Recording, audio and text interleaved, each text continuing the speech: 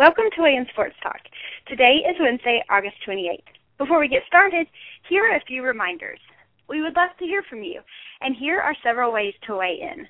Call us at 646-716-5564, or join us in the chat room by listening online at blogtalkradio.com/Tarvino, or follow us on Twitter at Weigh In Sports. Now here's your host, Brian Tarvin. Let's weigh in. Welcome, everyone, and sorry for the technical difficulty. I had a little special surprise planned tonight, and it uploaded that file instead of my regular music file, so hope you all got a laugh out of it. It's always good to laugh. And speaking of being happy, everyone, first of all, college football starts tomorrow. We've been waiting a long, long time for this day, and here we are on the eve of it, but we are without tonight our special co-host, Trey Patterson. Just want to give him a shout-out and everyone know that his family is going through a tragedy right now, and just want everyone to send up their prayers and thoughts for him and everything. And he's going to be really missed, but he's going through a very, very difficult time with his family.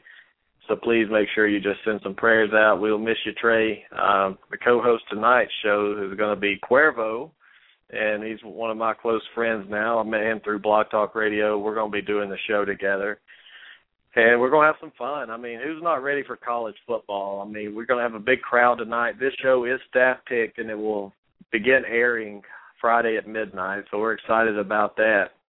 And just thinking about it, guys, college football's here, and I know I've said this before. I've said it when we were 3 months out, 4 months out, 2 months out. Man, when we wake up in the morning, it's like Christmas. Here it is. I mean, it's Christmas time. College football is here, and I don't care who's playing. It's still college football. And so I'm going to let the chat room fill up. Bruce Coward's in the house right now, so he's in the chat room. I hope we're not having difficulty. Bruce, if you can hear me good, can you give me a shout-out on the chat room there? I don't have anybody to test with tonight. I'm waiting on Cuervo to call in, so let me know if you can hear me or you can't hear me or whatnot. But, yes, tomorrow night, Thursday night, begins the fun. We're excited. Tonight's show, I'm just going to go ahead and kind of preview it for you.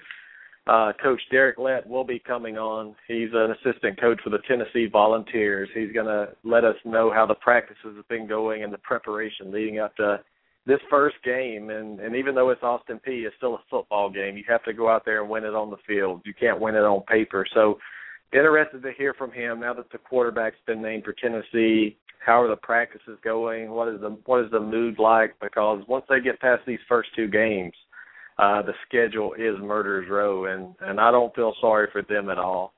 And I'm going to bring on tonight Cuervo. He's going to be co-hosting with me. Cuervo, thanks for joining us. How are you doing, sir? Brian, I'm good, man. I appreciate you giving me the opportunity to co-host with you on Weigh In Sports Talk. This is my first time, so I'm kind of nervous. I've never done this before, so, just don't get mad at me if I mess this up, all right? Well, I'll just give Cuervo a shout-out here. He's the co-host with Sonny Clark on That Being Said, and he also does On Campus with Cuervo, so he's done probably 10,000 shows to my 100, I don't know. So he's not nervous. Trust me, he's a veteran. But Cuervo, I mean, Trey wasn't excited about it, last week. He didn't seem excited. But tell me, are you excited that football is here starting tomorrow? Oh, my God. Are you kidding me?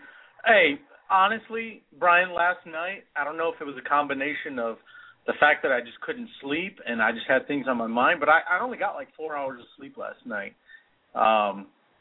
Thinking about what's coming up in the next few days. We got college football this weekend, and there's just a lot of exciting things going on. So yeah, I'm definitely excited. And just that itch is definitely there now. I mean, especially tomorrow. Tomorrow's the first day of college season, so I'm ready to roll. And tonight, like I was saying, we're going to preview 10 of the top games that I picked out. And we're going to preview the games, give you the point spread, give you who we think is going to cover the spread, who's going to win the game. It's going to be fun. And I don't know, I know a lot of college football fans out there know who Phil Steele is. He's the one that writes, he's Phil Steele magazine here, College Football Magazine. He couldn't join us tonight, but his right-hand man, Brandon Pertner, is going to join us in just a few minutes to talk some college football, Cuervo. So we get to talk to him, and since you're a big Tennessee Vol fan, Coach Derek Lett's going to join us to talk about those Vols, so I'm sure that gets you a little excited. Oh, yeah. I mean, I saw that on your on the post on the Weigh In Sports Talk page, and I was like, so this is why he asked me to co-host. Okay. Which, I love it, though. You know, I've never, obviously I haven't had the chance to talk to Coach Lett yet. However, I will have the opportunity. Yeah, it's going to be an awesome to have him back on, taking time out of his busy schedule. He will be on at about 10, and in about just probably 10 minutes we're gonna call Brandon to talk some college football.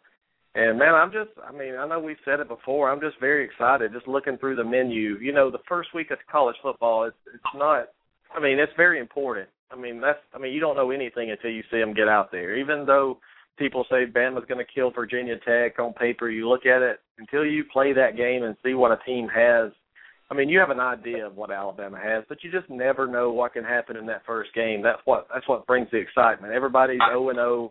Everybody is undefeated, Cuervo. Nobody's lost a game, so that's what makes it exciting. We've been waiting so long for this. And some news in college football real quick. Johnny Manziel will be suspended the first half of the Rice game, Cuervo. I don't know if you heard about that.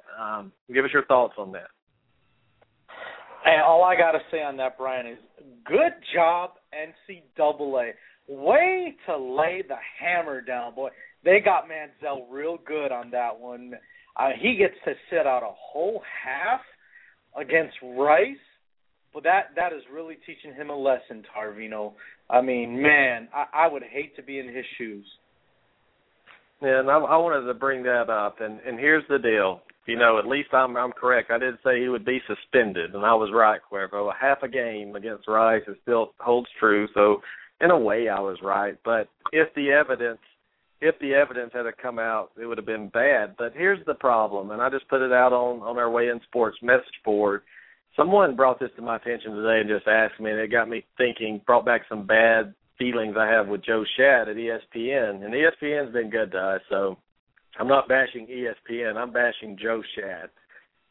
But, Cuervo, every time there's some kind of rumor, gossip, blown out of proportion story, it just seems like every time the name Joe Schad is the one bringing it out. So I remember this very well with Cam Newton a few years back.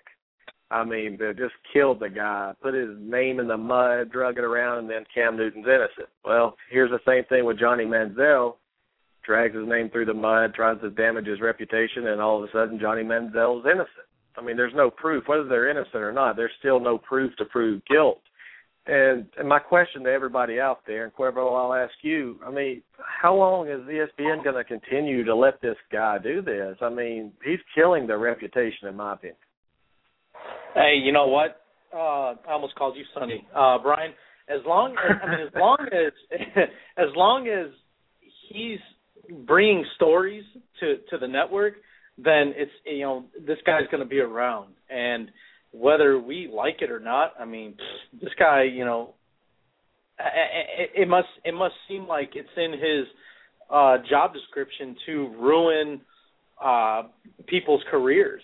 Now, at the same time, some of these guys are doing it on themselves, but I get what you're saying. It's like, it seems like Joe Schad is that type of guy that he always wants to find the dirt, and he enjoys bringing out the negative stories and things like that. So to me, I don't know.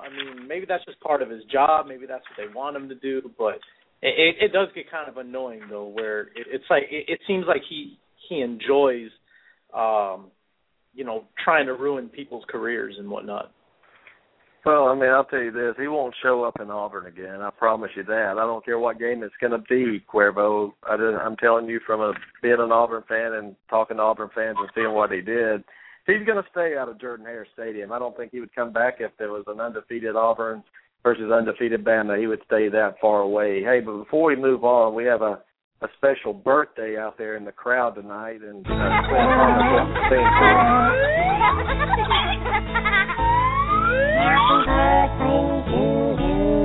Happy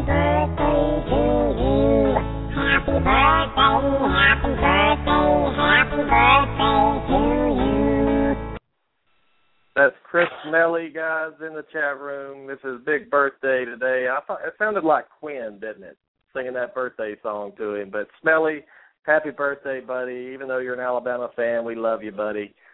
Thanks for joining us on your birthday. Hopefully this will be a special show for you. Cuervo, what I'm trying to say with Joe Schad is, though, and people call in if you'd like to. I mean, he's just, to me, he needs to be working for the Inquirer almost. He doesn't have the reputation and the credibility to be at ESPN. I just wish that somebody out there would step up and put him to the curb. And you're right, they may tell him to do this behind the scenes. We don't know that. But I would hate to be the one out there just stirring up drama and lies on people. And so that's just all I'm saying right there, Cuervo. I mean, it's just a sad day in sports when you have to rely on Joe Schad to give you the dirt. Yeah, and it'd be even sadder, Brian, is if that's not in his job description and he just sucks that bad at his job where he can't find any other stories and he just, kind of makes his own stuff up, or any little thing that he hears about, it turns into this big report. So that'd be even worse in my opinion. Yeah, I mean, here's the deal. And all the drama, we talk about it from January till now, but you know what, tomorrow night, once that ball kicks off, it's not going to matter anymore. All these stories and all the drama, Johnny Manziel comes out against Rice and puts up 6 touchdowns in the second half. Nobody's even going to be talking about this anymore, Cuervo. It's over. As soon as the season starts, it's over. But as soon as Johnny Manziel screws up against Alabama or loses a game, I think that could be the time where it resurfaces a little bit.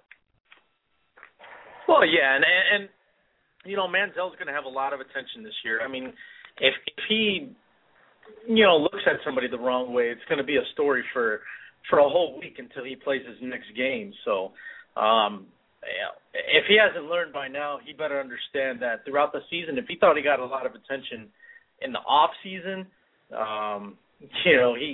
this is nothing.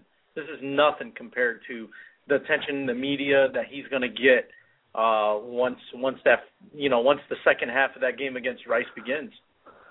Yep, and I'll tell you this: if Johnny Manziel wants redemption, if he wants everybody, the only people people love him in Texas A&M. Paul Ewing loves him too. He's a Florida fan for some reason. But if he beats Alabama, runs the table, puts them in a national championship game, all this drama doesn't matter anymore. He's a hero again. He'll win another Heisman Trophy if he does that. I don't know. Maybe they won't select him as a Heisman, but it's just going to be interesting.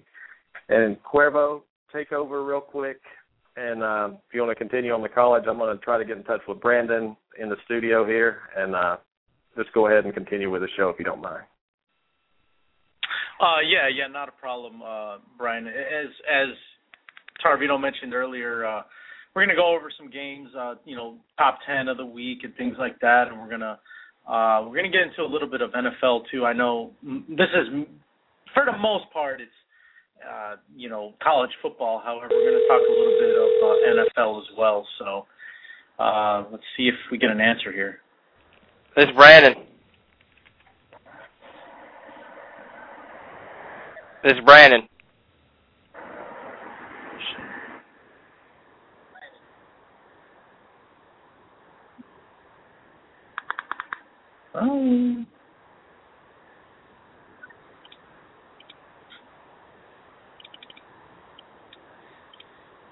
Tarvino, you there?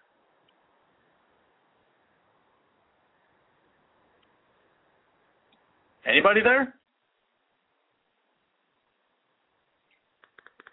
Oh, I guess I lost everybody, so that definitely is strange. I don't know what to say, but I guess we had him online for a minute. I don't know what happened to Tarvino. It sounds like everybody just kind of dropped off. So, okay. Well, I guess I'm just going to take over until I hear Tarvino's voice. But yeah, exactly, Sonia. That's what I'm going to keep. I'm just going to roll. Just how you always say. But you there, Brian?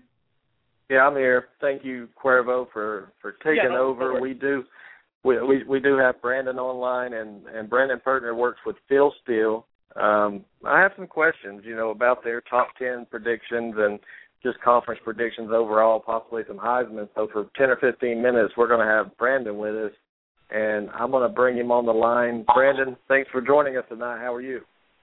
Excellent. How are you gentlemen doing on this fine Wednesday evening? And we're good. We're excited about what's about to take place starting tomorrow. I don't know how busy you guys are, but I'm sure you're very busy with football being right around the corner.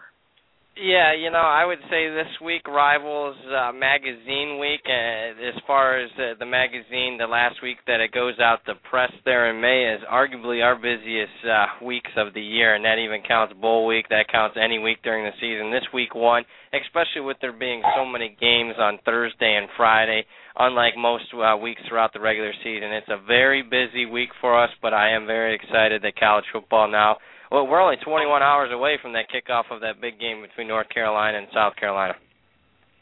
And it's going to be a big one, but the way I want to start, if you don't mind, Brandon, everybody gets Phil Steele's magazine here. They look over it, and I agree with a lot of the projections, the preseason top 10 or whatnot, but I do have a question for you, and I'm sure a lot of people do. When I look at the number 6 team in your prediction, it looks like Southern California, right, is number 6 in the top 10. That is exactly right. USC, a team that was arguably one of the more disappointed teams in the entire country last year, starting the season, preseason number 1, finished up the season with 6 losses, including an embarrassing bowl loss to Georgia Tech in the Sun Bowl.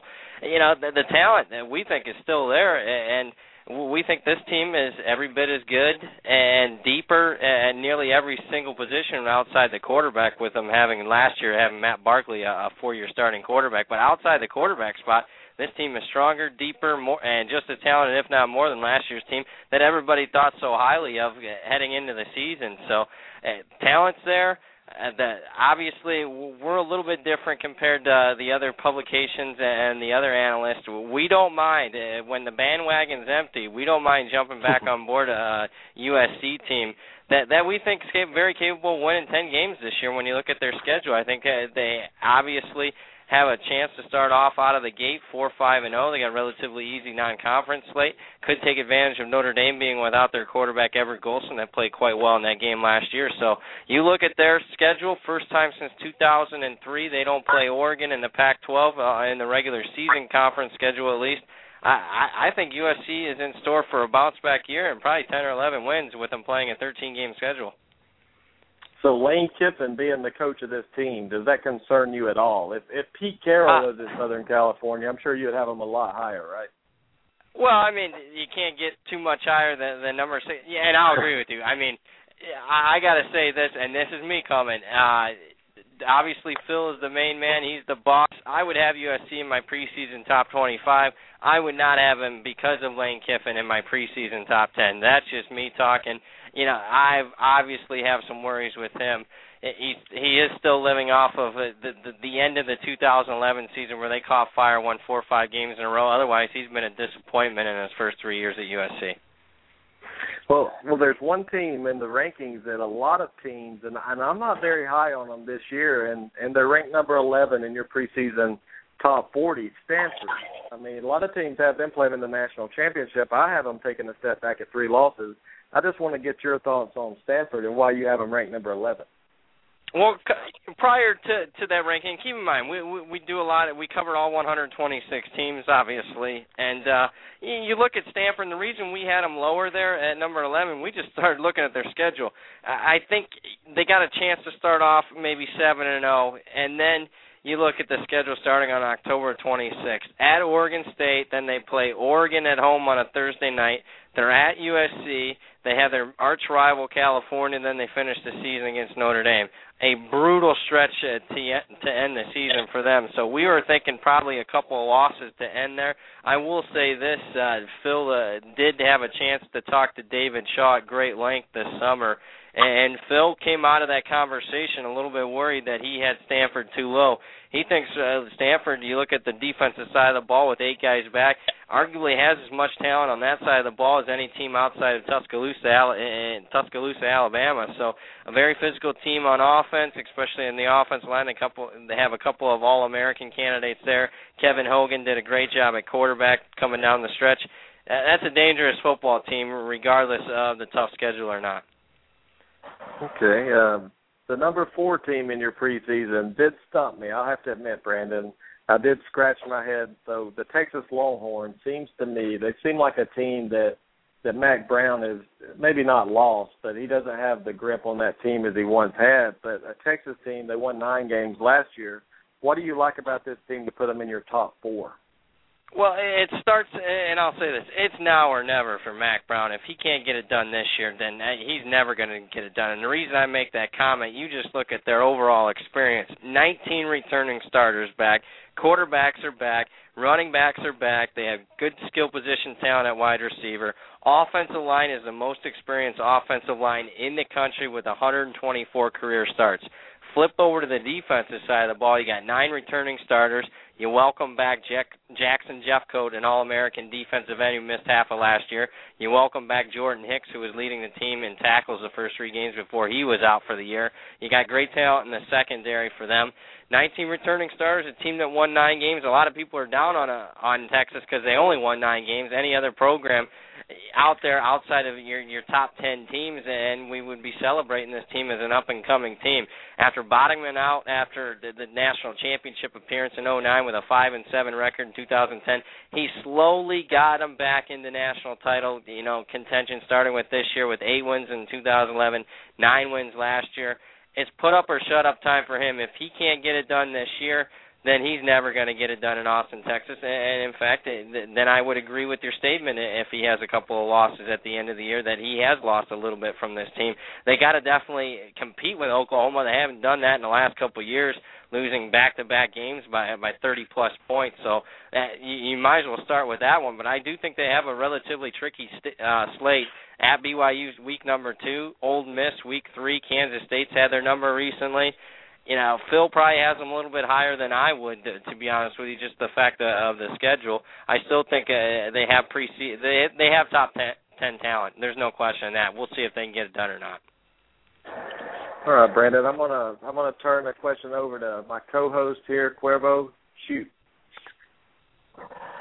I appreciate it, Brian. Brandon, thanks for joining us tonight. I have a question about I'm going to go over to the ACC. I want to talk about the Clemson Tigers real quick. I find this team to be kind of intriguing because, some people are high on them. Some people are not as high on them just because of what they've lost to the NFL and things like that. What are you guys seeing in the Clemson Tigers this year? Do you think Taj Boyd can continue to play at a high level, or do you see him declining in numbers? Yeah, no, I see him continuing to play at a high level. The thing that worries me about Clemson a little bit, obviously a very talented team, coming back from a huge bowl win over LSU last year. That's why the expectations are so high for him and why a lot of people out there are high on him.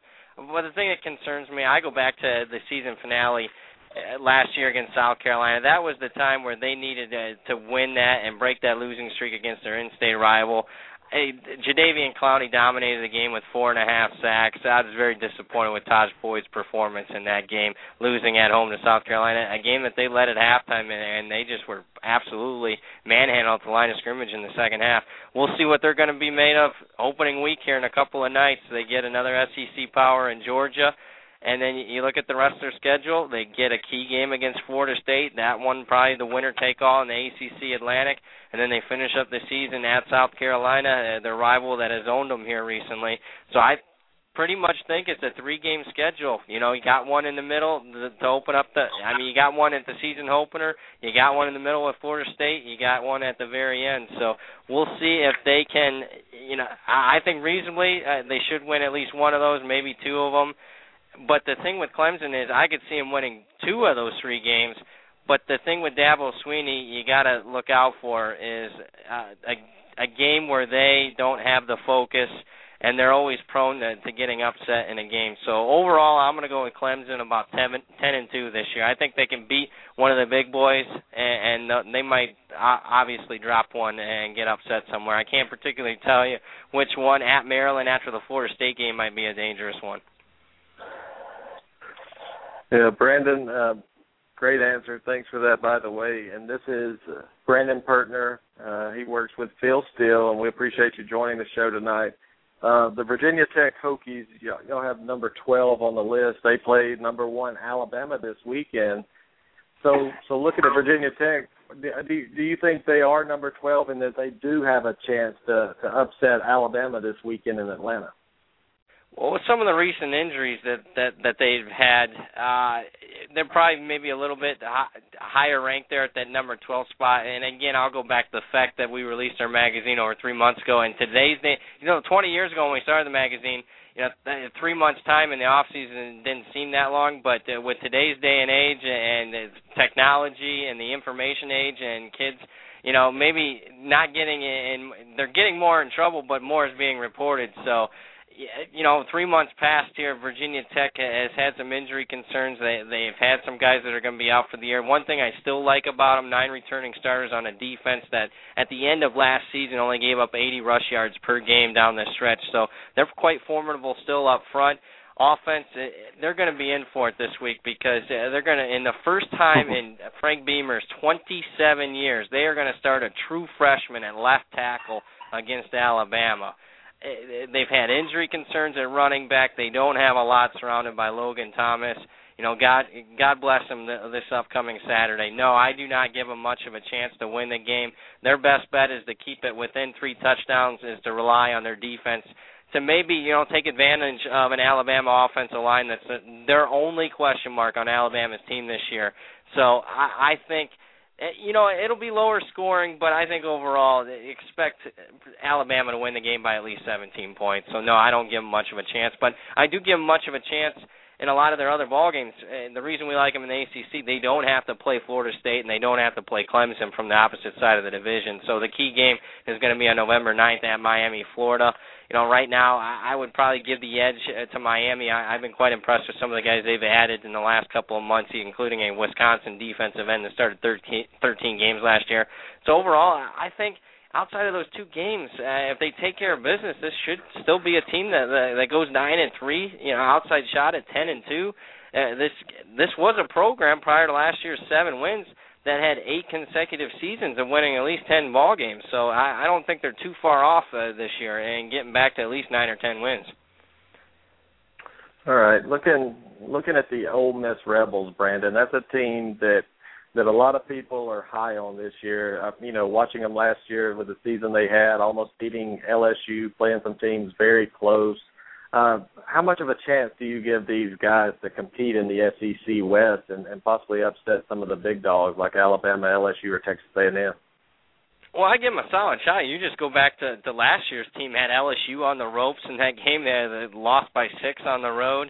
I thought they competed quite well, even in a 19-point loss against Alabama, and had Texas A&M. They were up 10 against Texas A&M last year, went for it on their own side of the 50-yard line on a questionable 4th and 1, didn't make it. Texas A&M took advantage, scored, game over. So it was kind of a questionable call for Hugh Freeze, but if they make that 4th and 1, that would have been game over, and they would have pulled an upset against Texas A&M last year. I think the key to their season probably is tomorrow night at Vanderbilt. I think the winner there really takes a step as a program as being top 25 caliber. They do have to play at Texas. We already talked about Texas. Texas destroyed them last year, 66-31. Then they're at Alabama, at Auburn. Auburn's going to be tough just because it's a road game, second back-to-back road game, so that's a tough one. Then you look, they have Texas A&M, LSU, so it's a brutal start to the season as far as the first 7 games. I think if they come out of it 4-3, they're in very good shape because I think they roll their last 5 opponents: Idaho, Arkansas, Troy, Missouri, at Mississippi State. If they come out of it 4-3 in the first 7 games, maybe pull an upset against maybe A&M at home now. We'll see with the whole Manziel situation. This is a team perfectly capable of 8-9 wins this year. All right, Cuervo? Yeah, I had a question about, as far as schedules are concerned, Brandon, a lot of people are into, some of these, these games that they're starting to have now in week 1. For example, we were talking about Alabama, Virginia Tech, Georgia, Clemson. I don't know, maybe I just don't remember, but even 10 years ago, you wouldn't see week 1 schedules like this. Now, I personally think they should have more games like this. Do you agree with that, or do you think games like this should be happening more into the season when all teams are kind of, primed and ready to play their best football? I mean, what's your take on these week one games that have been being set up here in the past few years? No, I'm completely all for it, and I think there needs to be more marquee non-conference games. It's easier to tell who's better in the country when you got more marquee non-conference games. If no one's playing one another as far as the big conference, like the Big Ten's not playing the SEC outside of playing each other in a bowl, it's very tough to distinguish which team is better when no one else in the country is playing one another. I agree with you. 10 years ago you didn't have as many of this, but I will say this, 20 or 25 years ago when you had maybe 10 major programs that were still independent, and I was talking Notre Dame, Penn State, Florida State, Miami, all those schools were still independent about 25 years ago. They all played one another, so it was easy to kind of tell who really was one of the better teams in the country. I completely agree with you. There should be, you look at the big boys like Alabama, your Ohio States, and some of the LSUs of the world, they should be playing at least one marquee non-conference game each year. It's good for college football. It's good for the fans. It's good for TV ratings. It's good for the overall sport. So I wish they would play more of them. We'll see as we go in the future with the playoff coming up and a lot of conferences moving to a 9-game conference schedule. I think we might be seeing the last of some of this, and maybe at the height for the near future, because I can't see a lot of conferences playing another marquee game when they're already going to be playing 9 conference games. Yeah, I just think it's a good thing just for the fact that, especially for guys out there that that aren't as much into the college football environment, and they're more into the NFL, it brings a bigger crowd, in my opinion. I think it's going to attract more people when you have big games like that. But my last question for you, Brandon, before I turn it back over to Brian. I'm a Tennessee Vols fan, so I want to get your real quick your opinion on how my Tennessee Vols are going to do this season. Well, the one thing I really like about Tennessee this year, and while we're a little bit more we think highly of them more than a lot of other people, is it starts as a line of scrimmage with them. You look at their offensive line, I think it's a top 10 offensive line in the country, 123 career starts, and they got a couple of guys that are all conference caliber, and their left tackle, Antonio Richardson, is a guy that might get a look as far as being a possible first-round draft choice. You flip over to the defensive line, and you start with the 370-pound defensive tackle and Daniel McCullers. They call him Shade Tree. And they got a couple other guys that can get after the quarterback. So if you're building a team in the SEC, you got to build it from the inside out, and I'm talking at the line of scrimmage first before you even start talking skill position. I like that. I like the fact that they open up with a couple of games that they should easily win. I like that they have Auburn at home. Outside of the non-conference game against Oregon, they should be 3-1 in non-conference play. I think they're perfectly capable of beating Vanderbilt and Kentucky. Reasonable expectation for Tennessee this year is to get to a bowl at 6-6, win a bowl, have a winning record for the first time since 2009 when actually Lane Kiffin was on the sidelines. But the reason a lot of people are down on them is the fact that they lost their quarterback, Tyler Bray, lost 2 stud wide receivers, and most people, when they're analyzing a team in the preseason, they look at who's coming back at the quarterback, running back, and wide receiver, and it just so happens that Tennessee has lost a lot of talent there. But because of the line of scrimmage, I think Tennessee gets to at least 6 wins this year. They get to a bowl in their first year under Butch Jones. Okay. So that's some great information there. And a team that everybody has projected to win, Alabama, Brandon, is there a team out there, I mean, even if it's in the SEC, that can actually dethrone Alabama and maybe possibly a team that could dethrone the SEC and win a championship? It's tough for me to say that because I actually think Alabama's team is better than last year's team. And keep in mind, last year's team barely got by LSU in the regular season, lost to Texas A&M, barely got by Georgia in the regular season. So they had some struggles in 3 or 4 ball games last year. But you look at their skill position talent, I would argue is the best they've ever had at Alabama under Nick Saban. It starts with their quarterback, A.J. McCarron. T.J. Yeldon's going to be a stud at running back, running for 1,000 yards as a freshman. Wide receivers clearly are the best that they have here in the last 5-6 years.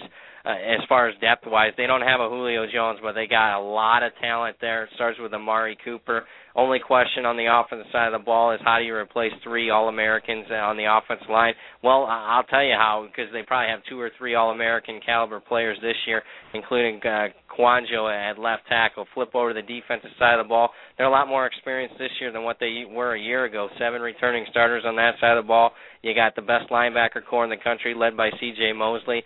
Nick Saban really takes care of coaching up the defensive backs. No concern there. They don't have any studs as far as the front 3 or 4 guys go on the defensive line, but they do their job. They plug their holes, and they allow the linebackers to make a lot of the plays. You look at their schedule, bye week prior to A&M, bye week prior to LSU. Yeah, I think they win both of those games. Now, are they unbeatable? No, I don't think so. You look at the last 3 years, they've lost a home game in each of the last 3 years, so they could slip up. I don't see them slipping up twice, and I think that if you don't want Alabama to play in the title game, the national title game, they're going to have to lose 2 games, because I think you give them the benefit of the doubt. As long as an LSU isn't a team that beats them and LSU goes undefeated, I expect Alabama, even at 11-1, to play in the SEC title game, which could be the one team that could trip them up, and that's the Georgia Bulldogs if they play them once again. I think Georgia's absolutely loaded on the offensive side. Across the country, who can beat them? I mean, Ohio State is getting there with Urban Meyer. I still think they're a year or 2 away as far as recruiting classes go. They might face each other in the title game. Stanford's very physical at the point of attack. But I'll say this, Notre Dame, dominated the line of scrimmage against Stanford, and Alabama wiped the floor with Notre Dame last year in the national title game. Alabama gets the national title game, folks, we've seen it the last 2 years. No shot of any team beating them. And so while I think they could slip up in the regular season like we've seen, once you give Nick Saban extra time to prep, that unbelievable supporting staff that they have there, and to give those players time to look at film, if they get to the title game, they're going to make college football history and become the first ever team to three-peat. Yeah, I have that feeling as well. I don't think they have a shot to lose if they make it. But give us this. I'm going to give you a scenario. Say Notre Dame runs their schedule.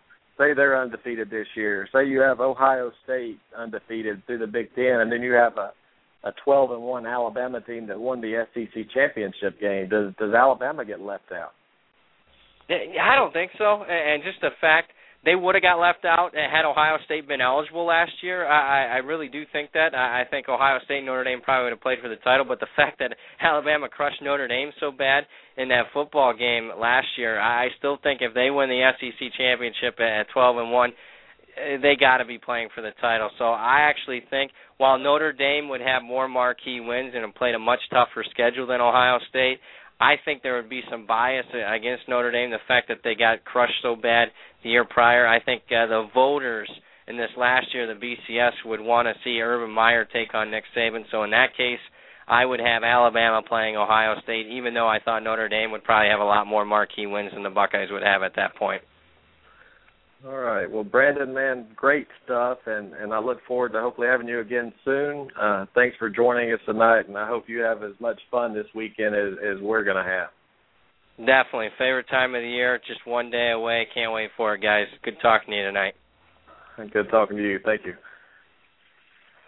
That was Brandon Pertner. He works with Phil Steele. Great information. I appreciate the interview. Thanks for coming on. Cuervo, that was a lot of information. Great stuff there.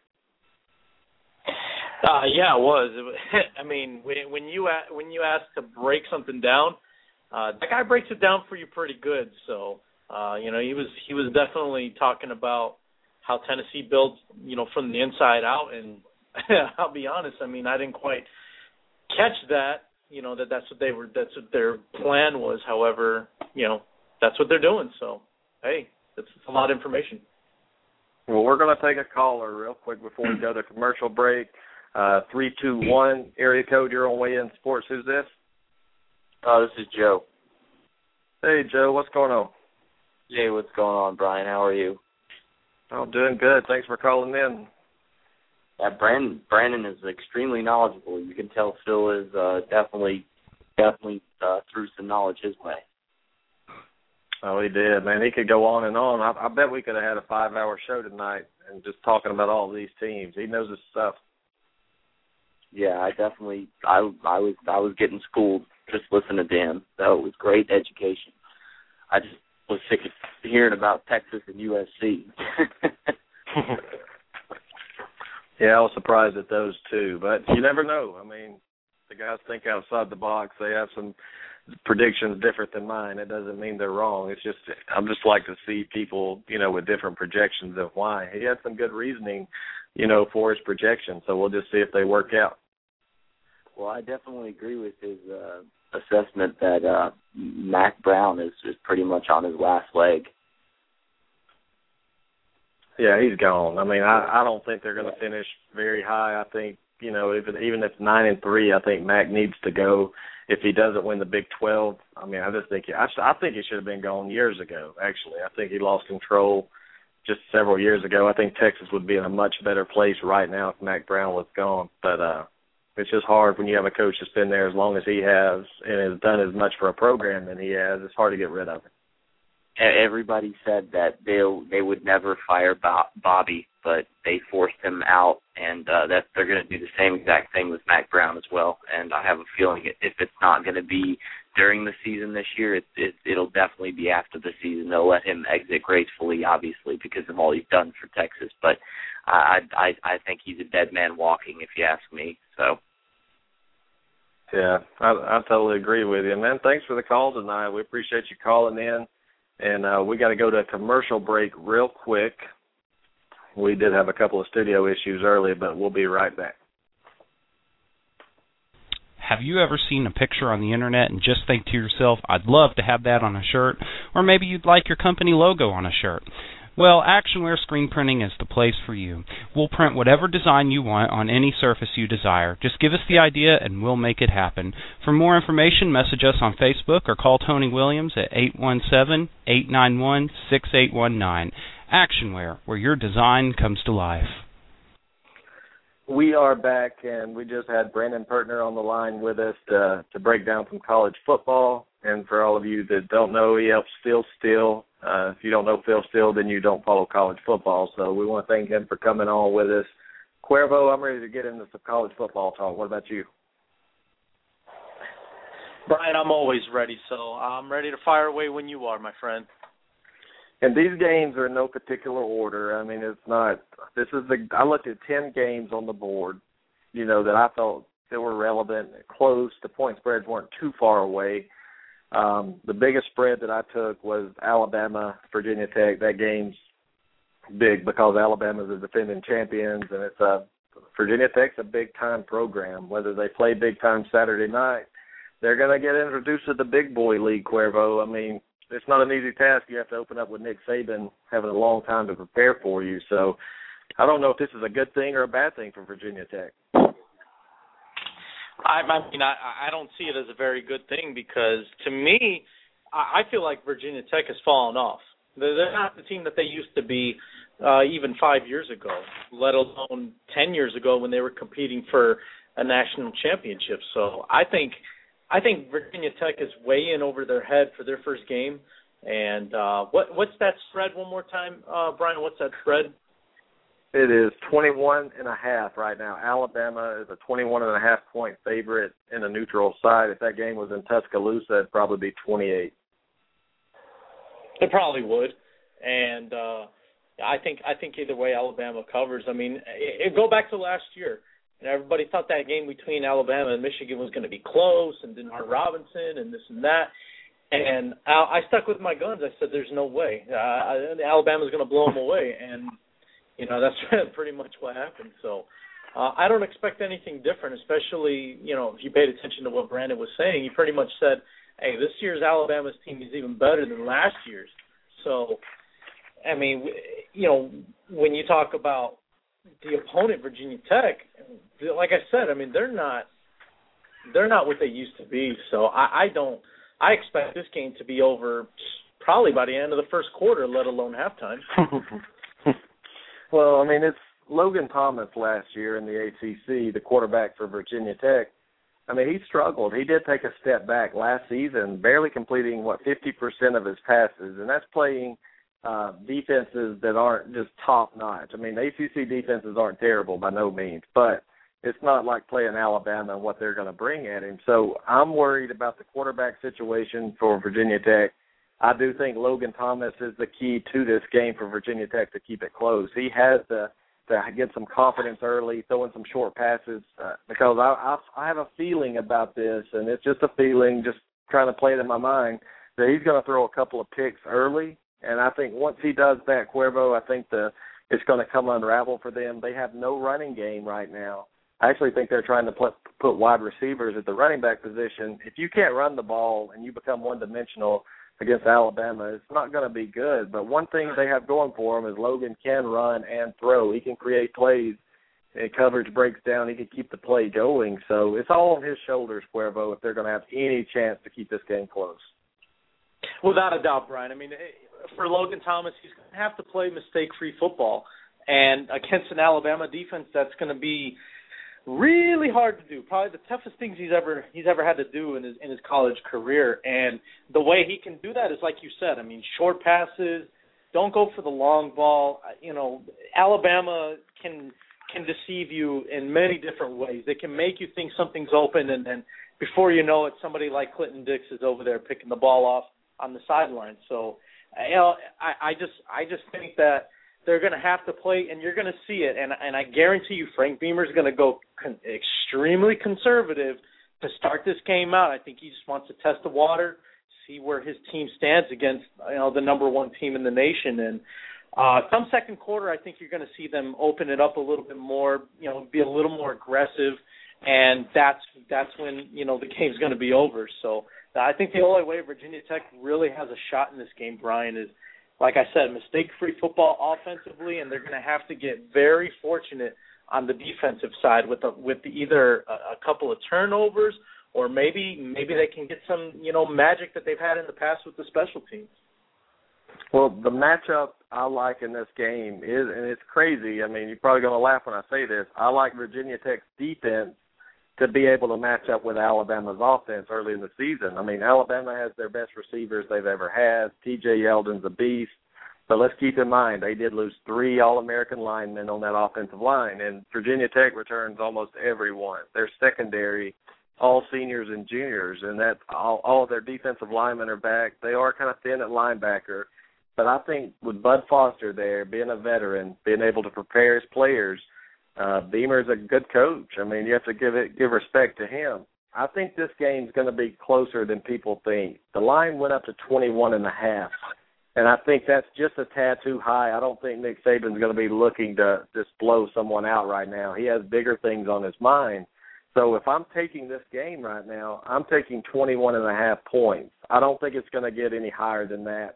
I think it might come down to about 20, but I think that half a point, Cuervo, gives you a lot of protection in this game, because I really don't think that Nick Saban's going to try to run these guys out. I think he's going to get up to a lead.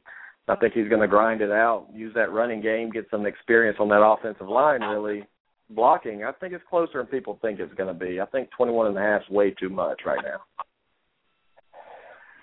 I mean, I could see that happening. You know, I mean, like you said, I mean, get some of these guys, get them ready for next season when they become starters and whatnot. I don't know. I just think in reality, I think the total opposite. I think Nick Saban is the type of guy, the type of coach that he wants to send a message at the beginning of the season, like, hey, we're Alabama and we're not going anywhere. So I tend to go on the other side, Brian. I think I'm gonna take the, you know, I'm gonna give the points.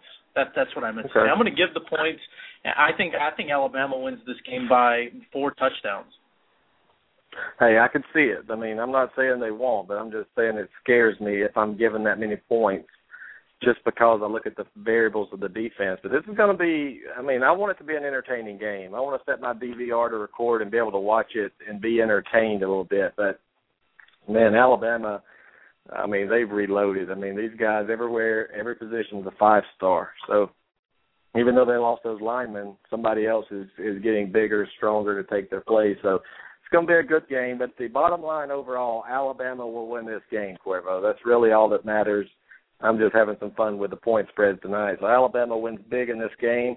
And the next game we're going to talk about, South Carolina is at home against a North Carolina team that a lot of people are saying is dangerous right now. They have a good coach, the offense. They have a 3-year starting quarterback in the system. They're high tempo, Cuervo. Give me your prediction right here on North Carolina. Can they move the ball on South Carolina, and can they pass with Clowney getting that pass rush? Well, I mean, I definitely think they can. It's just all about identifying where he is on the field on every play. Now, I've not necessarily paid too much attention to it, but you know, something that I learned within the past couple of days, just listening to talk and things like that, is Clowney doesn't. And correct me if I'm wrong, Brian, but it sounds like Clowney doesn't even play every defensive snap. Now, I find that hard to believe because every time you turn around, the guy's making a play. But from what I've heard, he doesn't play every defensive snap, and I think that's something that North Carolina has to take advantage of. Whenever he's not on the field, they have to take shots, against this South Carolina defense. So I think that's going to be the most important thing. And like you said, I mean, for a 3-year quarterback, that has to be his number one priority, is identifying Clowney on every single snap, every single play, making sure is he even on the field. So and when he's not, make a change on the line and take some shots. I mean, this game, it's a road game, but hey, you have to go out there and you have to make a statement week 1. So I think North Carolina's in a situation where they have to be very aware of what's going on, when they're on offense. Well, if you remember last year's game, South Carolina opened up with Vanderbilt. I mean, they looked terrible. They had no kind of consistency. They couldn't get any rhythm. And without Lattimore on this team, I am a little concerned that we could see the same thing. But this is a Connor Shaw that's a senior now. He's backed up by Dylan Thomas. And don't think Spurrier will not yank Connor Shaw out, Cuervo, if he throws a pick or two and put another quarterback in. But I look at this South Carolina team as a good team. I think they're good enough to win this SEC Eastern Conference this year if the chips fall right. But, I mean, it's a big point spread early in the season. They're favored right now, 13 points. They're at home giving up 13 points, Cuervo. And honestly, I kind of like South Carolina to cover this game. Yeah, I do too, Brian. I don't see North Carolina. I'm not saying they're a bad team. I just think, again, this is another one where North Carolina, and this one is a actual road game compared to Bama, Virginia Tech, who we just talked about. This is an actual road game. It's not even a neutral site. So I think North Carolina could be in for some trouble, real quick. Yeah, I totally agree, and probably everyone in the chat room does. 646-716-5564. Give us a call, and of course tonight we have our segment, Confessions of a College Football Junkie. If you think you're the biggest college football junkie out there, give us a call in, give us your story. I know Sonia and Jason have a big story, and I'm surprised they didn't call in the other night, but I think it's good enough, Cuervo, that they win this competition outright. I don't care how many callers call in. So call in, 646-716-5564. And Coach Derek Lett will be joining us very soon. And during this time, we're going to take a break right now. We do have Sonia and Jason on the line. What's up, guys? What's up, Tarvino? Hey, Tarvin. Oh, just chilling, man. It's Christmas morning tomorrow, so I'm waking up early. Oh, I know. Jason's going to come home early so he can see his Gophers. And I'm leaving work early. Well, guys, I have to get you to tell your story real quick. I mentioned it on air Sunday night, our new segment, Confessions of a College Football Junkie. I want to take a break from our games just to let Sonia tell the story of, what it's like to be a college football junkie here. Well, when you're a college football junkie, when you plan your wedding, and you find out that kickoff is the exact time that you're supposed to be getting married, and you change it so that way you don't miss kickoff. we originally had our wedding scheduled for said time. In a week before we flew up there, Sonia came to me and said, "Baby, kickoff is at the same time of our ceremony. We got to bump it an hour." So I sent out an email to my entire family. We're moving it up to 10:30. And as soon as the ceremony was over, we went back to the house. I changed into my Bama shirt, got the laptop, because we're in Minnesota, so of course, we were playing Kent State. Yeah, you don't get the SEC up there. And as people were coming in, we're saying hello, and I'm like, hi, how you doing? Oh, hold on one second, because I'm watching the game. So we did that, and then also everyone in our circle knows, number one, on Saturdays, first of all, from the end of August till January, don't invite us to weddings. You better not die, because we're not going to come to your funeral unless you're a close relative. Unless you're Jesus, my son, or one of our moms, we will not answer the phone. We will not answer the door. It's just not going to happen. And we've canceled a lot of things that we were invited to. We're just like, no, football's on. It's not going to happen. And if you come over, you're going to be watching football. Oh, yeah. Like, don't try to have a conversation. I actually lost a friend because she actually tried to call me and have a conversation about a relationship issue. I'm like, girl, I ain't got time to talk about that. Bama's on the field. So we are true college football junkies. We even arrange our work schedules to make sure that we get our football in. Yeah, Friday nights we basically sit down, look through the schedule. We pick the games that we're going to watch. Of course, we're going to watch Minnesota and Alabama. But then we pick, throughout the day which games we are going to personally watch. And we pretty much sit in front of the 60-inch plasma and on our laptops, and we watch football all day Saturday. Jason, what time do you wake up? What time do you guys wake up on a Saturday morning to get ready? Okay, generally, because my dad always said, he's like, Jason, unfortunately, as you get older, you get up earlier. I religiously wake up on the weekends at 7 o'clock in the morning, sometimes earlier. So I'm basically downstairs watching, pregame stuff and ESPN, Big Ten Network, seeing what they're saying. Sonya's still sleeping at this point. By about 8:30, 9 o'clock, I make her first cup of tea. She's downstairs on the couch, and we're watching College Game Day. We got it on. And I'll tell you one more story. A friend of mine was giving birth. This is funny.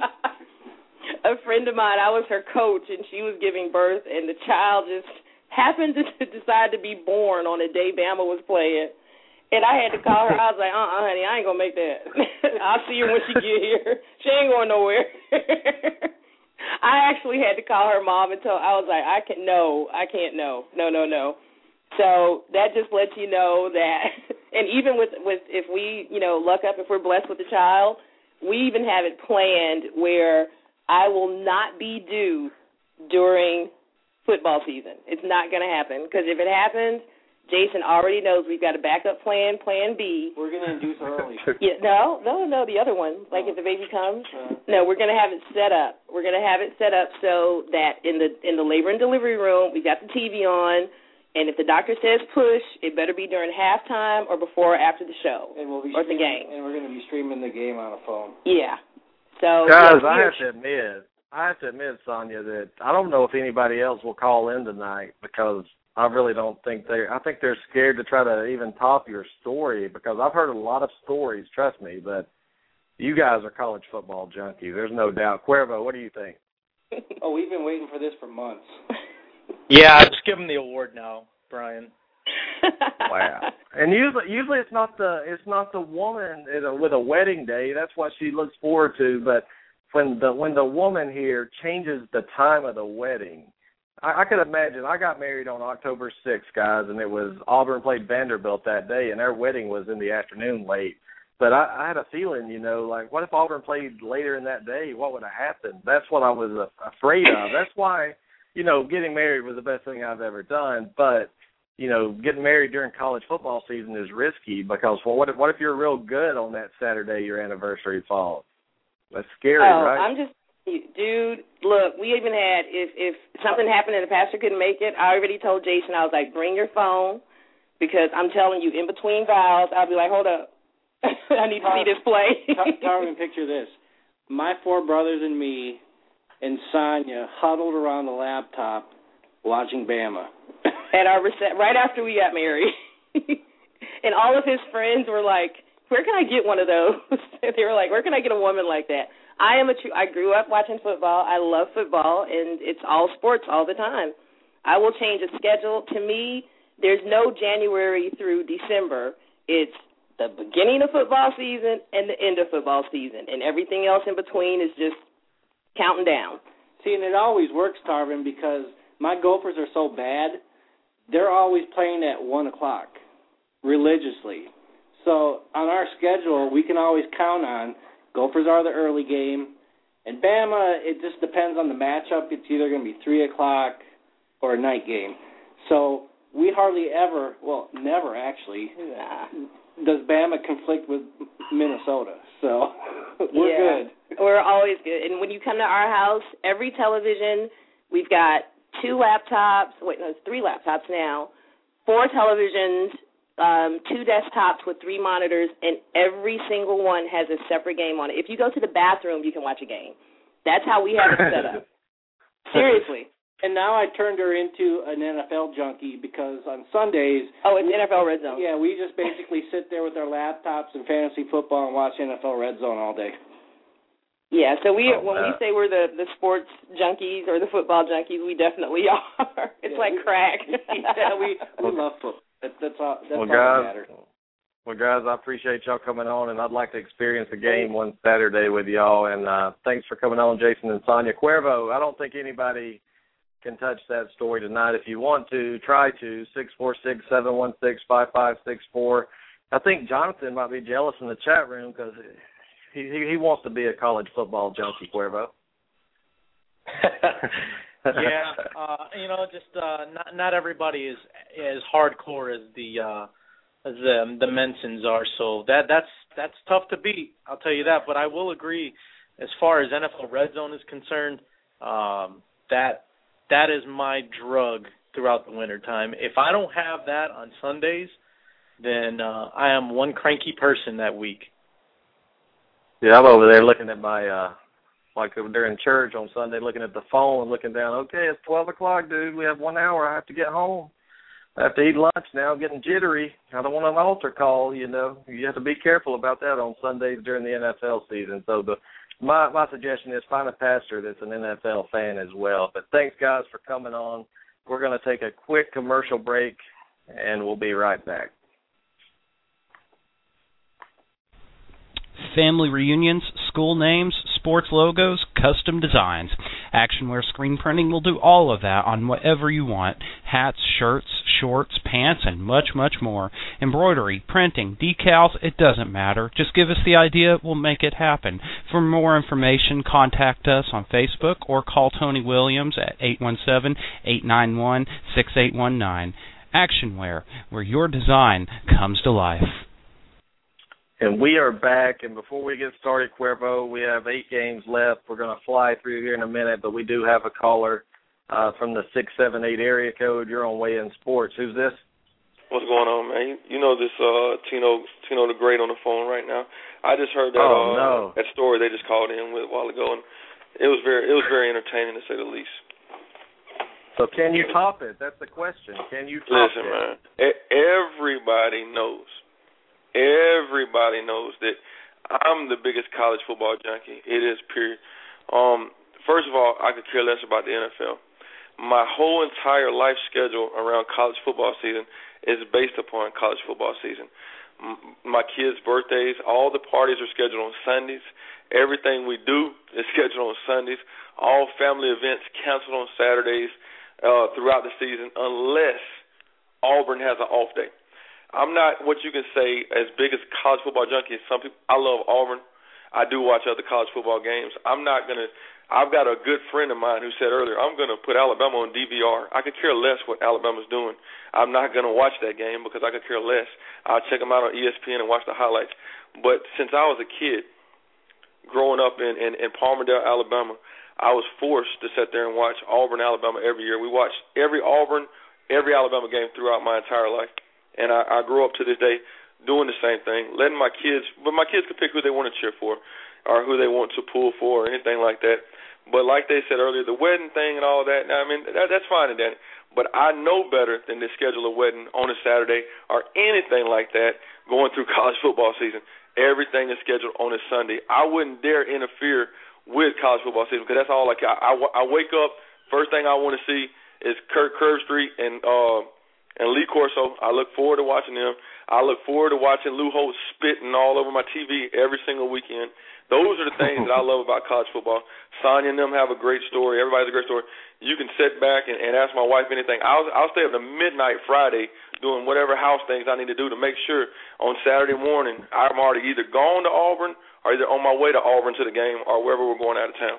That's my college football story. It might not be better than some people's, but to me, I know I'm a college football junkie. I got flags flying from January to January.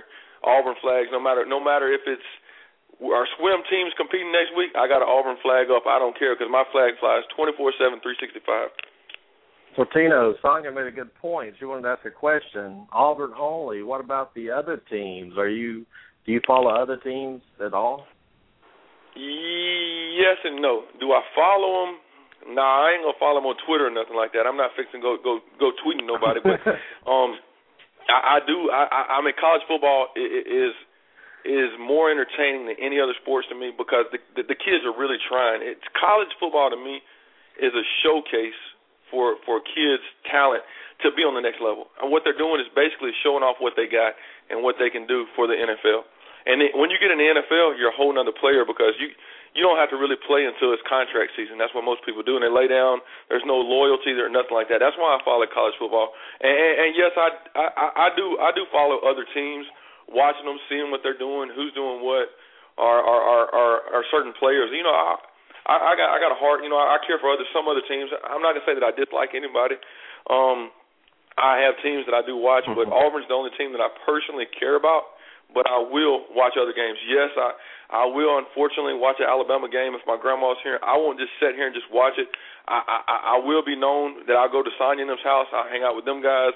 Those are great people. They are college fans. And to be honest, 100% honest, nobody does it bigger than them on a college football day. And I swear to God, because me, I'm a college football fan of one team. So I only care about watching Auburn. These son of a guns got two laptops on two different games. They got the TV in the living room on one game. You go downstairs, it's on another game, and then they got the other TV in the other room. It's on another game. They're full focused, 110% college football. They're fanatics. You know what I'm saying? They're fanatics with it. And I swear to God, it's a trip. When I went over there, hell, I thought I was at the ESPN studio. There's so many TVs going on and laptops with different games, sportscasts. He's looking at me telling me, "Hey, Tino, such rush for 220 yards." I'm like, I'm still trying to figure out what's going on or where I'm at.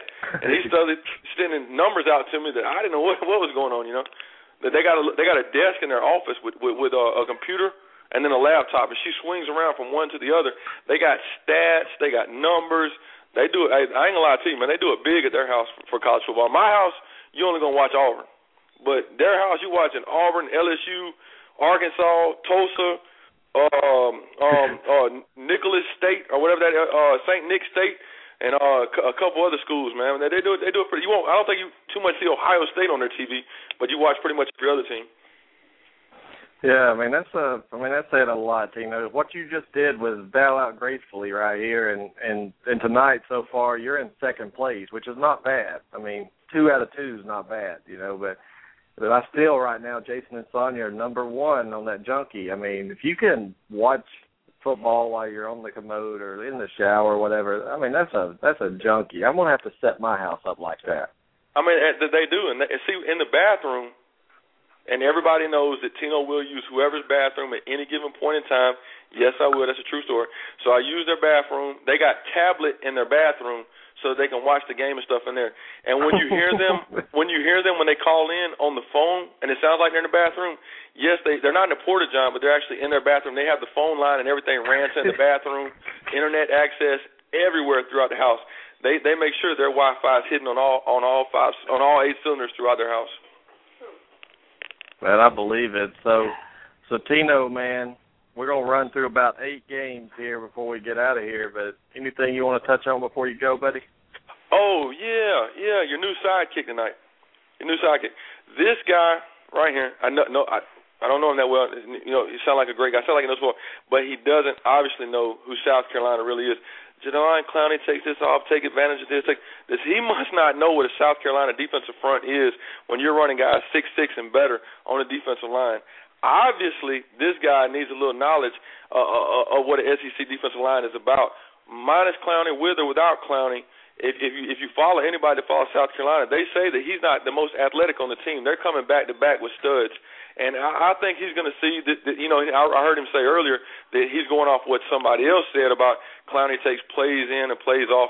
If you're going to follow college football and SEC or something like that, you need to really research it and understand that South Carolina, from point A to point B on that defensive line, backups and starters are A caliber guys. I mean, they're coming and they're coming at you from all different angles.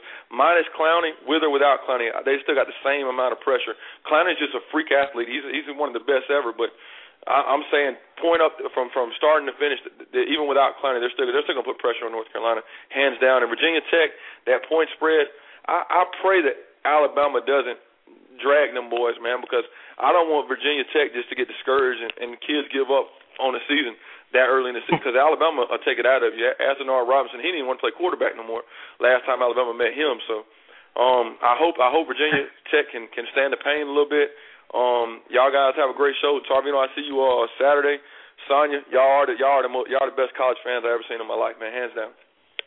Well, thanks, Tino, and thanks, Sonya Jason, for calling in. So right now, Cuervo, the Junkie Award, the College Football Junkie Award, goes to Jason and Sonya. Do you agree? 100%. All right. Well, without further ado, Coach Derek Lett for the Tennessee Volunteers is with us, and we're going to spend a few minutes with him before we go through our breakdown. And I'm going to bring him on now. Coach Lett, how are you? Doing well. How y'all guys doing tonight? Oh, we're doing good. Cuervo's with me tonight as a co-host, and he's a big Vol fan, so I had to set him up specially for this tonight, Coach. Well, Cuervo, how you doing? Glad you're part of Vol Nation, man. How's everything going with you? I'm good, Coach. I'm good. How are you this evening? Well, tired but well. Are they working you hard right now, the week of football? Yeah, honestly, we just finished watching practice from today. We had a really good go at it today, nice tempo and whatnot. So we just finished watching practice today. So they're working us hard, but it's going to pay off come Saturday, hopefully. So how is the preparation going now that you named your starting quarterback? Everything's in order now. How is it this week compared to the last couple, really? This week we got more into Austin Peay looks, did a lot more scout team and stuff, and really focused on what Austin Peay's going to run on Saturday compared to going through training camp, just seeing what guys can do what, getting our offense in really well, getting our defense in, doing all our special teams, and doing a lot of good ones-on-ones the last 2 weeks. And this week we did a lot more scout work to get ready for Austin Peay. And we grounded the guys during camp. We beat them down as far as hitting drills and how fast we were going. So we started to pull back a little bit so the guys could get their legs and they can start walking on water, be full speed on Saturday. So that's the biggest difference is we pull back a little bit, starting to, and a lot more scout work. Get ready for Austin Peay. With a schedule like you have a schedule like we talked about the last time you were on, Coach. It's just, you play a 2 games that you're favored in that you should win, but every game's a game. You have to play it on the field. So are the kids looking away from these 2 games, looking at that monster schedule you have coming up, or are you guys keeping them focused on the task at hand right now? We're keeping them focused on the task at hand. This team right here, Team 117, has not won a game yet. So we letting these guys know Austin Peay is the only opponent on our schedule, and we know this is their guys' Super Bowl. So they're gonna come in Saturday ready to knock off the big bad SEC. So we know that. We got a lot of guys wanting to prove themselves. A lot of guys who haven't made a name for themselves as far as in the college football world. They're eager to show that they're talented and they can play with the best. So these guys are hungry and they're looking to showcase. And right now they know Austin Peay's the first obstacle in the way. Definitely. Cuervo, I'm going to turn a couple of questions over to Cuervo since he's a huge ball fan. I think he's getting excited, Coach. We're all getting excited. We're anxious. Oh yeah, I'm really excited, Coach, and I appreciate you taking some time this evening. I know you're probably a pretty busy guy, but I want to talk about the running game real quick. Worley is the quarterback. We all know that. That's been set in stone. I want to talk about the running game, though. I know last year, between Neal and Marlon Lane, they're too good. In my opinion, they complement each other really well. What are you seeing from the running game so far, as far as those two are concerned? Is there one guy ahead of the other, or is it still pretty even as far as the running game is concerned? They're both very, very talented running backs. It's pretty even. You can't go wrong with either one. They both do things real well. Like you said, they complement each other really good. Marlon Lane is a little bit more shiftier than Rajon. Rajon a little bit more downhill. But Rajon, believe it or not, is probably the fastest guy on the team. And he showed it. We had a scrimmage a couple weeks ago in the middle of camp, and we had a situation where we put the ball on a -1. Rajon Neal goes for 99 yards, outruns the entire secondary. So he showcased his speed right there. And then Marlon Lane is just constantly making highlights in practice, making guys miss an open field. So these guys, they both do a lot of good things well. Marlon catches the ball really well at the backfield, so does Rajon.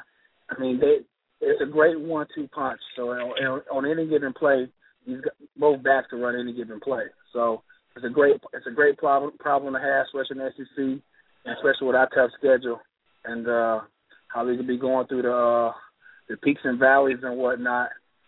Great to have two backs that you could depend on, so you don't have to one back not to carry the workload. So it's a great problem to have. Yeah, definitely, and it takes a lot of pressure, in my opinion, off of Justin. He's not going to be asked to carry the offense. They have a running game that they can rely on. So. Now, Coach, I remember the first time you came on this show, and you mentioned a receiver to keep an eye out on, and I still remember the name, Marquez North. How is he looking now that we're 3 days away from the first game down there in Neyland Stadium, which, is the greatest place in my opinion. But how is he looking right now? Is he ready to take on that role as being one of the better, receivers on this football team? I could tell you right now, when he puts his uniform on, he looks the part. I mean, he looks like $1 million. We was all coach talking about it the other day. He walks out on the field, and Coach Jones said that's what they're supposed to look like. He's 6'4", 6'5", 226 pounds, I think he was, after camp. I mean, he looks like a stallion. But he still has a little bit ways to go, some growing things to do. But he made some big plays throughout camp. He made some big-time catches, some big-time routes. He's really, really, really, really fast, especially for that size. He's really, really, really fast. He's going to be scary once he learns the receiver game and whatnot. We want to see what happens when Saturday rolls around and it's 102,000 out there. He's from North Carolina, so he hasn't played in front of 90,000. We already have 90,000 tickets sold for Saturday. So it's going to be a crazy atmosphere. Like you said, the best stadium in the country. So we want to make sure we're going to see what he got. But I think at the end of the day, he's going to be a pretty good receiver. He has a lot to work on, though. But natural talent-wise and body-wise, he's well put together. So with Coach Z and myself, I think he's going to turn to be a pretty good receiver. Did he remind you of anybody that that you've worked with in the past, or just anybody in general that you've seen as far as playing wide receiver? Does he remind you of anybody specifically? A lot of guys, believe it or not, last year, say they put him in the mind of Cordell Patterson, who just got drafted by the Vikings. Big and fast and just hard to take down. He's that type of guy. And that's what they put him in mind. He looks really good. I think he's going to be a pretty good receiver here. I don't want to throw in too much sugar yet till he plays on an actual game. But he looks pretty good. And a lot of guys who play with Cordell said he's almost just like Cordell Patterson. Yeah, I mean that's a good comparison. I mean, good possession receiver. I think that's exactly what Tennessee needs to continue to bring as far as the passing game. Coach, I want to talk real quick about next year's recruiting class. So far, you guys have been just absolutely knocking it out. I mean, it's what is it, top 3 right now, 24 recruits altogether. What's been the key to bringing in guys for the future? I mean, is it Coach Jones? I mean, what specifically is it? What kind of message are you sending to these guys that are saying, you know what, yeah, I want to go play for the Big Orange? What kind of message are you guys sending to these guys? Well, first of all, one of the things is Tennessee is one of the most winningest programs in all of college football. And, our message is we want to get Tennessee back to its rightful place, right at the top of college football, in the heart and center of college football. And guys want to be a part of that. We also got really, really the best facilities in the country, hands down. Our stadium's number one. Our new indoor facility that we just built, new weight room, new players' lounge, new team center. These guys we have the best facilities in the country. And these guys like that. When Coach Jones, the biggest thing is Coach Jones. Like he always says, people make a place. And Coach Jones does a phenomenal job. And the guys just gravitate to him and our coaching staff. And the relationships that we build with these guys, it's just they want to come in and be a part of something that we're building. And Coach Jones is leading the troops, and they just it's a place that you gravitate to. You can't help but know the tradition of Tennessee. And once they see Neyland Stadium, when these guys come on campus and they see Neyland Stadium and just see the tradition, we show them the ball walk and Smokey, all of that. They can't help but be drawn to it. And our recruits are doing a pretty good job recruiting each other. These guys call them, hey, come jump in the boat. We're gonna win number 7 here. This class is gonna win number 7. Come join us, and we're gonna bring Tennessee back to where it needs to be. Its rightful place. So that's the biggest thing, and we're having fun with it. So hopefully it lasts. I mean, it's a long time to sign day. A lot can happen. It's a long time to sign day. So right now we're in the top 3, and we appreciate that, but we're gonna keep working because, like I said, it's a long time to February. And Coach, this is Brian, and a question I have for you is, you are number 2 in recruiting right now with 24 commits, and it is a long way away. I'm not sure of the number that you can sign this year, so how do you go about, courting other players really in this class if you're close to that number? How do you go about doing that to make sure you don't oversign? Well, it's a good problem to have because you could be extra selective of guys that you really want to bring in. And we have a lot of, in this new day and age, a lot of guys want to early enroll. So if you early enroll in December or January, depending on how many scholarships you signed the previous year, you can use them on the back end from the previous year. So we have extra scholarships to hold. We got more than 25 that is a lot of each year. So we got guys who want to early enroll. That allows us to get the extra scholarships and whatnot. So that's basically how we do it. And the guys, like we say, now we can say we have a spot for 2 defensive ends. We're going to get the best defensive ends in the country. And that's how it works. Okay. And recruiting is so important in college football now. It's like it's another season. I mean, it's year round really. Recruiting is. And how important, and I know this, I'm not trying to make a dumb question, but how important is getting to a bowl this year to continue that recruiting? You guys are going strong right now. You're in the top in the country. I mean, how important is it being on the field to get to a bowl game this year to keep that streak going, really? Bowl games are huge. High school kids want to be involved with winners. So you're in the bowl game, obviously you're a winner. So that's one thing that is huge because recruits want to be a part of a winning program. Also, another thing that bowl game brings is an extra 25 practices. I think it's 25, maybe 15. Extra practices throughout the course of the bowl season. So that's more work for your team to develop. It also improves on your squad. However, everybody loves the bowl games and the bowl gifts and all it brings.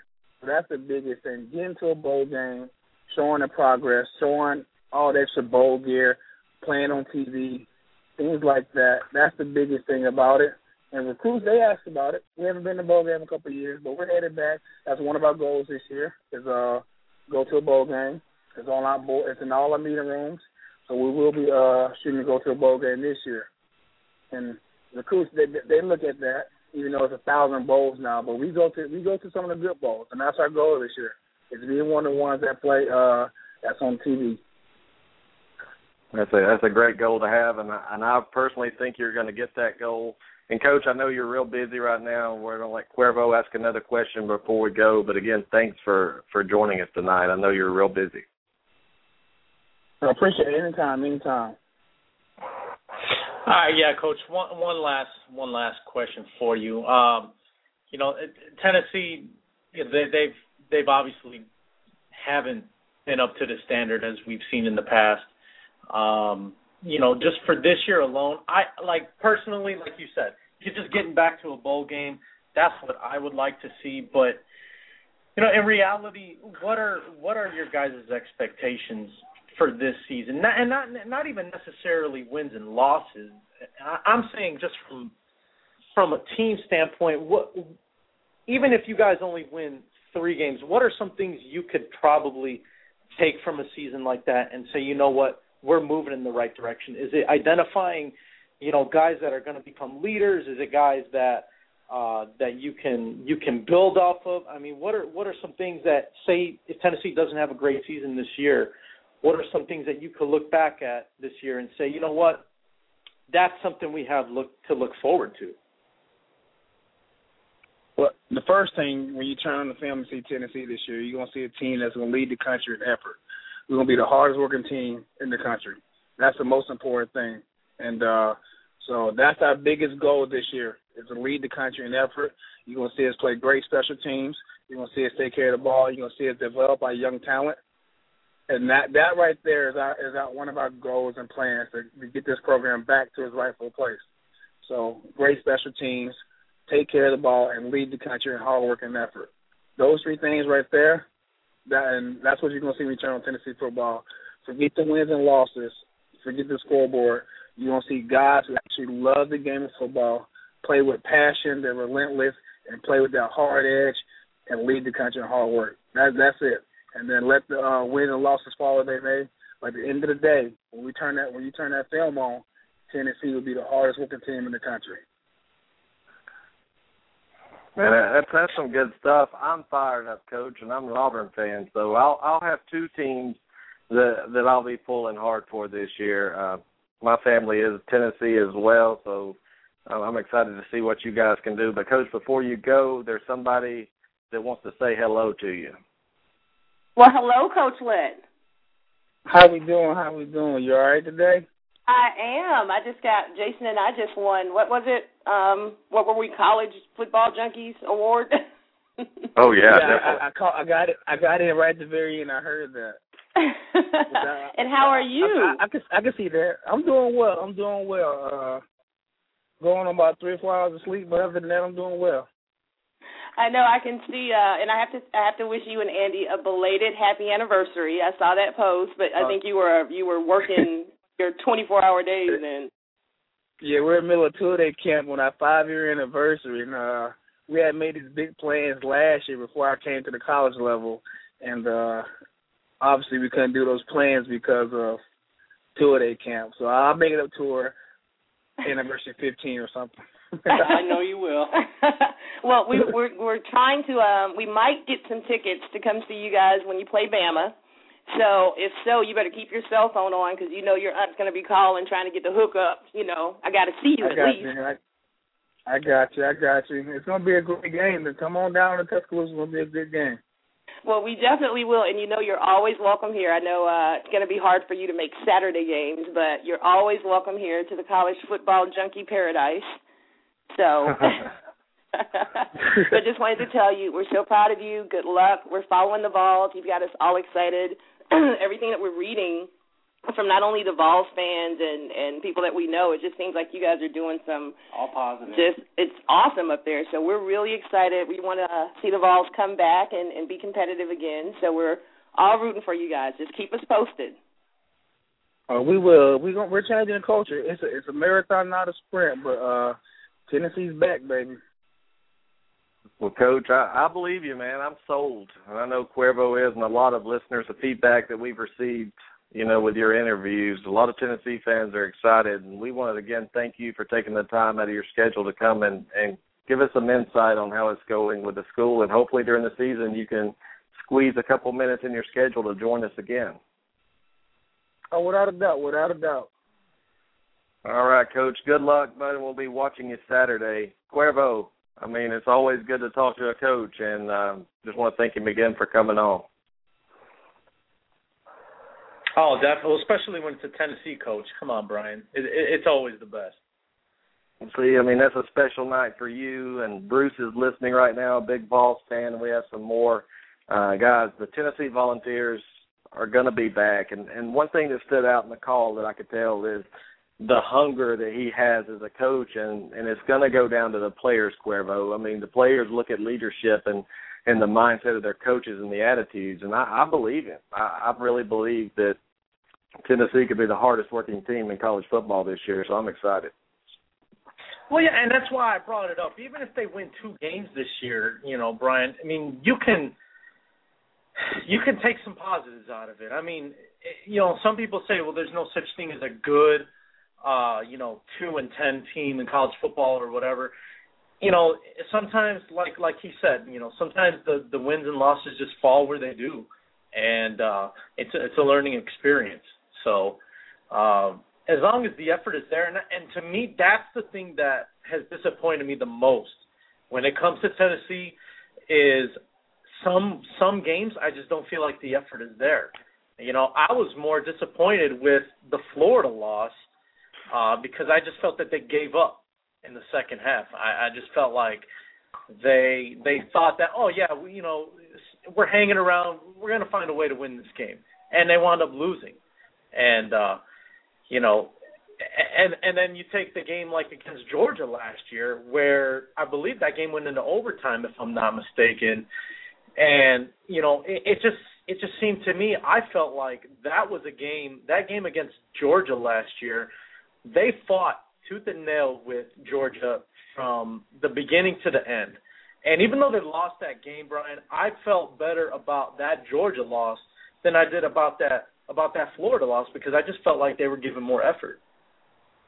Yeah, and being an Auburn fan and watching that, it's sickening when you see a team not giving effort. They quit. I'd rather go 0-12 and fight every game than go 3-9 and look like just quitters and losers. So I think the mindset has changed in Auburn. I think it's changed at Tennessee, and I think you're going to see it on the field. You might not see a 9 or 10 win season this year, but what you'll see is teams that are turning it around, and the mindset is the first thing you have to change in a team when you come over. I don't care if it's a management job, you're going into a company, you have to come in and change the mindset.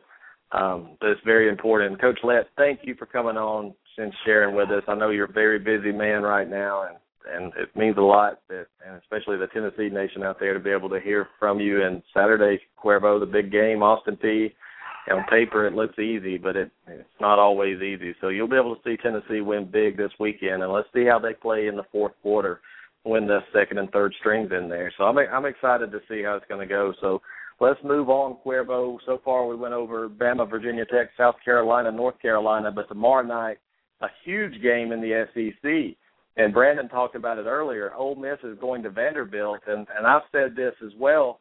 This game is so important to both teams. The loser of this game could be headed for disaster, but I think the winner could take a step up and get to 7 wins this year. Give us your predictions on this game, Cuervo. Yeah, Brian.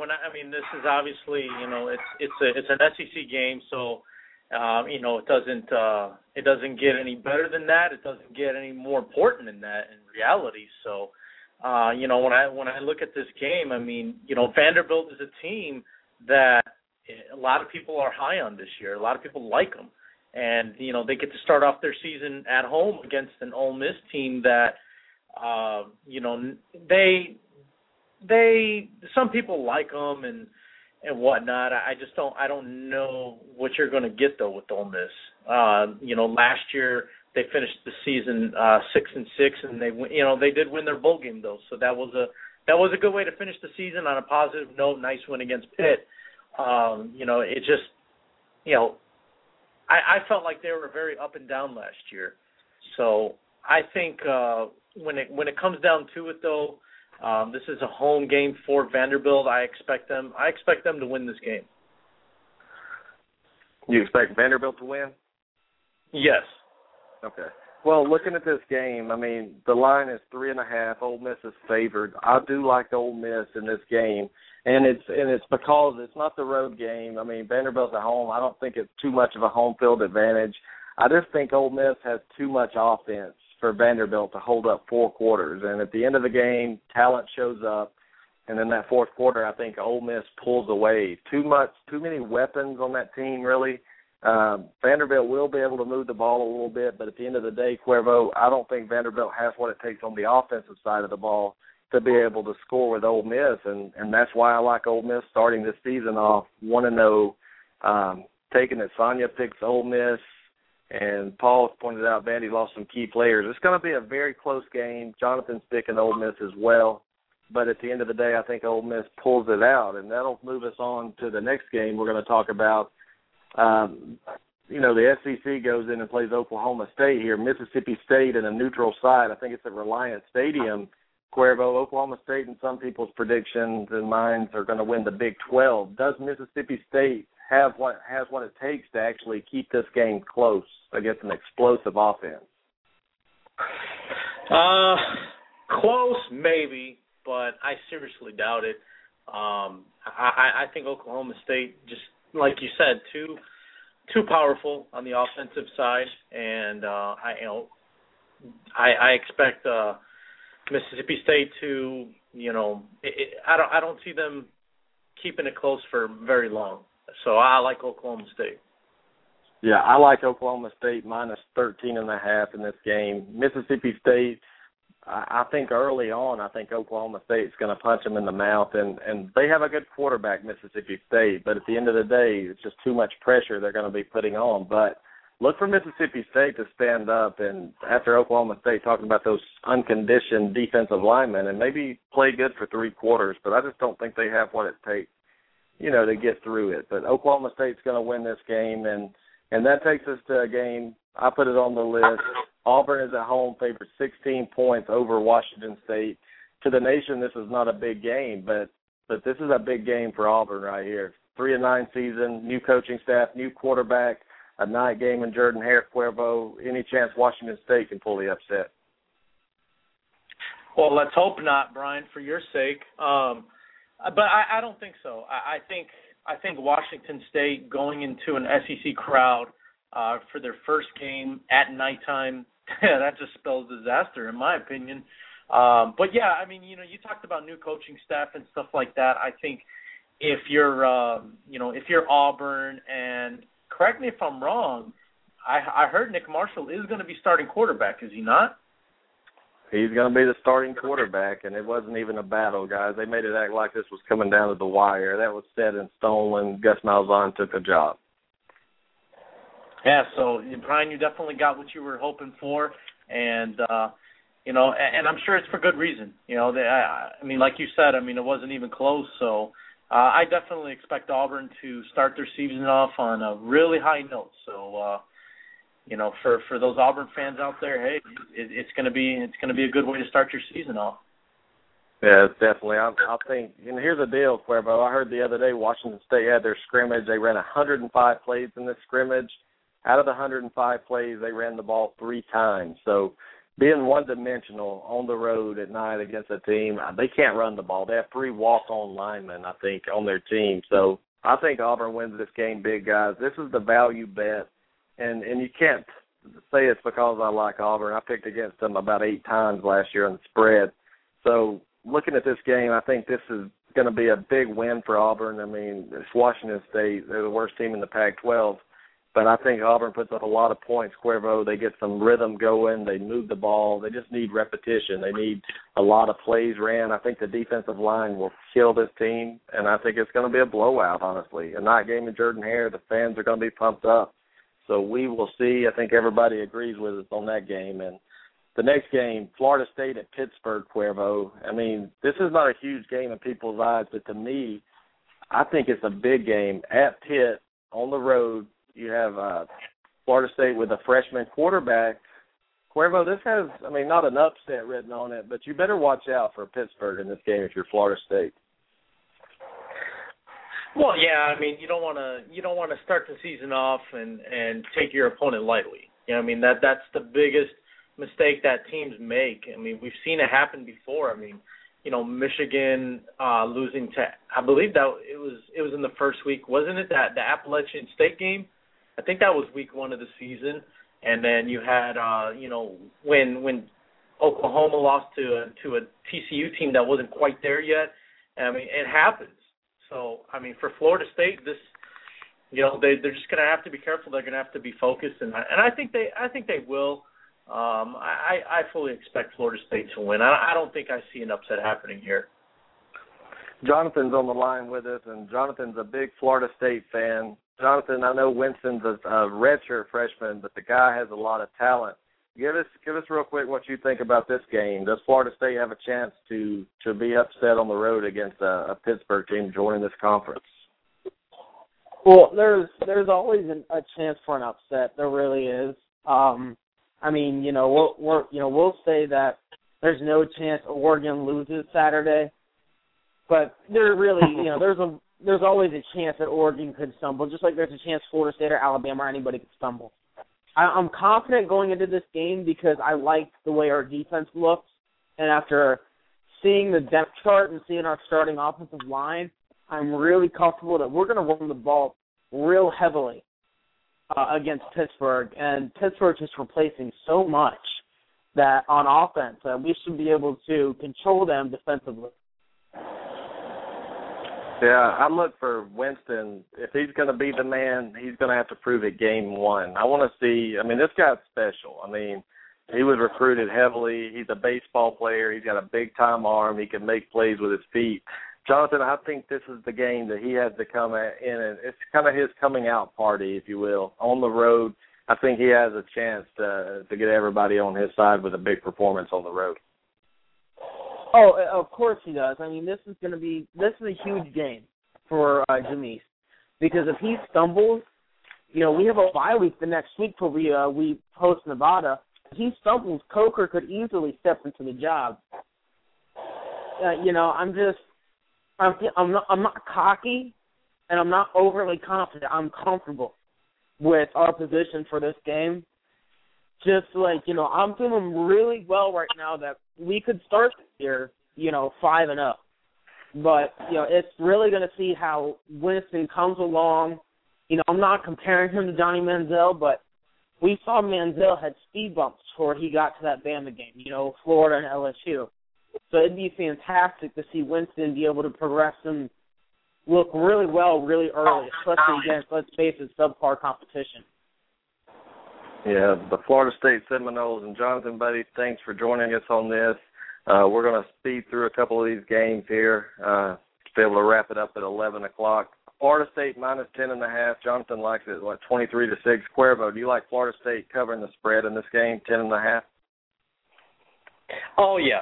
Yeah, I don't even think it's going to be close, Brian. I think they go way beyond that.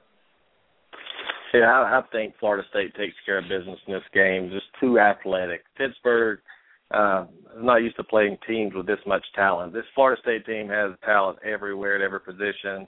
Winston's a stud, guys, and he's going to prove it in this game, and it's going to be interesting. I like Florida State laying the 10.5. Easy money here, but don't be shocked if something happens. A freshman quarterback, you just never know. The next game, it's interesting to me because I like Northwestern, and you're a Northwestern fan, Cuervo. Northwestern at Cal. I think this is a huge game for Northwestern to get a win in this game, being on the road. I mean, it can really impact their season. If they lose this game, you never know what can happen. But they're favored 5.5 on the road at Cal. And this Cal Bears team's terrible, Cuervo. So, in my opinion, I like Northwestern taking care of business against Cal. I think they score a lot of points in this game. Yeah, I think they do as well, Brian. I mean, Coach Fitzgerald, we've talked about him in the past, and he's going to have his team ready to go. Last year they had their first bowl win in quite some time, so that's a lot of positive to feed off of, believe it or not, and I really think that Northwestern's going to go out there and you're going to see a very fired up, very motivated team. They're going to go out there and going to play hard for Coach Fitzgerald. So, yeah, definitely go Cats. Yep, Jonathan likes them as well. Taking Northwestern to cover it. Northwestern's a good football team, and they're well coached. I think being on the road will be tough. I mean, these guys are used to playing at 11 o'clock in their stadium, so we'll see how that goes. And another interesting game here, we have a ranked Boise State team on the road at Washington, and believe it or not, Cuervo, Boise's an underdog by 3 points to Washington. How do you see this game panning out here? I like Washington being at home. I think they're going to have a good season. I think Boise, they're used to getting off to very good starts in the season. I think they run into a roadblock here. Yeah, and I could very well see that happening as well. And I don't know exactly. I don't follow Boise State as far as their schedule every year verbatim and things like that. But from the past, from what I remember, anytime Boise State starts their season off on the road, it's it doesn't end well as far as the first game is concerned. So I remember when they went to Georgia. Heck, even last year, they lost to Michigan State. So I mean, in the past they haven't fared very well as far as, starting their season out on the road. And I think this could happen again, to where Boise State might fall to the Huskies in their first game. Yeah, Jonathan likes Boise in this game. I like Washington. I like them just because they're at home, and I think this is the year for the coaching staff and this team to either put up or shut up. This is a huge game, and people aren't talking about it much, but to me, I'll be keeping my eye on it. Well, guys, we have 2 games left on this schedule, and they are huge, and they do have national implications on it. We'll start with LSU and TCU at a neutral site. I think this is in Dallas, Cuervo. I mean, everybody's whispering upset. TCU is going to beat LSU. Mettenberger's not good. TCU's ready, but are you buying the TCU hype, being able to hang 4 quarters against just a mammoth LSU team? No way, no how. And there's nobody that's going to convince me any different. I mean, LSU is just, they start their season out every year like this. Neutral site against a big-time opponent, and this is just another day from Les Miles and his squad, Brian. So I fully expect LSU to win this football game, in my opinion, with no problem. Well, last year when I saw this TCU team, I mean, they struggled against physical. I mean, they didn't play physical like the TCUs in the years past, and if they're not ready to play physical, Cuervo, they're going to get manhandled. LSU, they're under the radar right now, and it's dangerous. When LSU is under the radar, they tend to perform well. I mean, I'm not thinking LSU is going to have just a monster season, but they'll have a good season. I just don't think TCU has what it takes to hold 4 quarters. If Mettenberger doesn't give the game away in Les Miles, I think LSU will win this game by a touchdown. The point spread is 5. LSU's favored 5 at this moment. I think they cover it barely, but LSU's not known to blow teams out with this offense. But I look for special team plays and defense to create some points. So Jonathan has TCU winning this game, something like 20-17, and I don't see Paul's prediction right now. Lacey, if you want to give your prediction, go ahead. Jason Humphrey said it's a coin flip. Paul Ewing thinking LSU. It's going to be interesting to see. I mean, this is a big-time game, and I like these games early, Cuervo. So we got LSU. Jonathan's picking TCU, so we'll see if he's right. And this brings us to our last game, the big game of the Saturday. College game day will be in Death Valley, the second Death Valley, not the first, in Clemson. The Georgia Bulldogs are a 2-point favorite on the road at Clemson. This has a making of a very high-scoring game, Cuervo. Yeah, it does. It does, Brian. And I mean, you got 2, in my opinion, talented quarterbacks in Taj Boyd and Aaron Murray. And you're right. I mean, this could be a high-scoring game. But then again, we could be overlooking these defenses as well. But I think there's going to be some points put up here. I'm leaning, and maybe this is just the SEC homer in me, Brian, but I'm leaning a little towards Georgia. Like I said, and I've stuck with it, and I'm not going to get away from it. I'm just not that big of a believer in Clemson this year. I think they lost, a little too much on the offensive side, and Boyd's not going to be able to do it by himself. So I like the Bulldogs.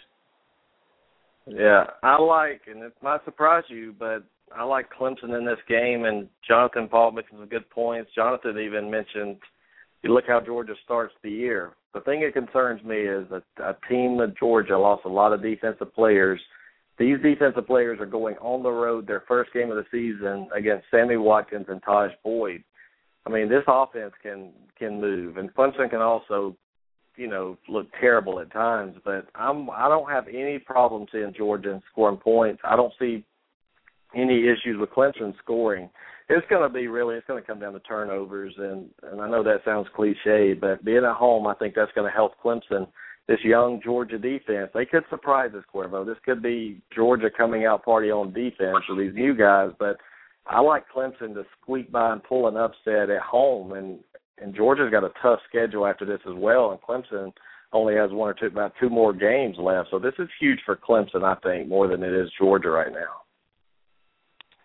Well, it is, and especially for people that aren't sure about Clemson, this is, for both teams in reality, but and this could start the campaign for Taj Boyd too for Heisman Trophy. That's another big thing to think about too. Is maybe Boyd has that on his mind that he wants to compete for that trophy. So he's going to have to go out there and he's going to have to show what he's made of. And what better way to do that than go out there and have a good game against a team like a top 5 team in Georgia. Yeah, Jonathan made a great point. Clemson loses this game, their season's over, no national championship. Georgia loses this game and wins out, finishes 11-1 and plays the SEC championship. They control their own destiny to get there. So this game is huge, and I'm not a big Dabo Swinney guy, I'll be honest with you, but he beat Auburn last year, and that was before Auburn quit. He ended his season beating an LSU team, so he couldn't beat South Carolina. I don't think Georgia's as physical right now as South Carolina is. This is going to be a good game. That's all I'm going to tell you about this game. It's going to be a very good game. It might be sloppy at times, but it's going to be entertaining. So I'm going to have to DVR this one. That's one thing bad about going to football games, Cuervo, is you miss games like this live. Yeah, exactly. And that's why I'm just going to sit here in my house. I'm not going to have, 20 TVs all over my house, but I'm going to be definitely paying attention to everything. So, but that's why I'm just going to be here so I can catch everything. Week 1, it's here, Brian. It's here. So let's get it going.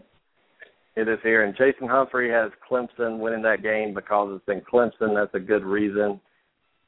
And, man, it's going to be fun. We are here. Tomorrow night starts college football, and we're pumped up. And don't think we won't be bringing you a show Sunday night with this, college football. We have a lot to break down. We're going to break college football down, and we're also going to talk some NFL football. So, everybody, thanks for joining us. Thanks, Brandon, for coming on, Coach Lett, Sonia, Jason, Jonathan, everybody that helped Cuervo. We really appreciate you stepping in tonight and co-hosting the show in Trey's absence. And everybody, remember to keep Trey in your prayers. Going through a lot right now with his family, so lift him up in your prayers. And Cuervo, it's here. I'm pumped up. I will be waking up early in the morning, hitting the gym at 5 a.m., getting the eye of the tiger out, getting ready to roll for tomorrow night. All righty then, Tarvey. It's going to be good. At least we're not getting,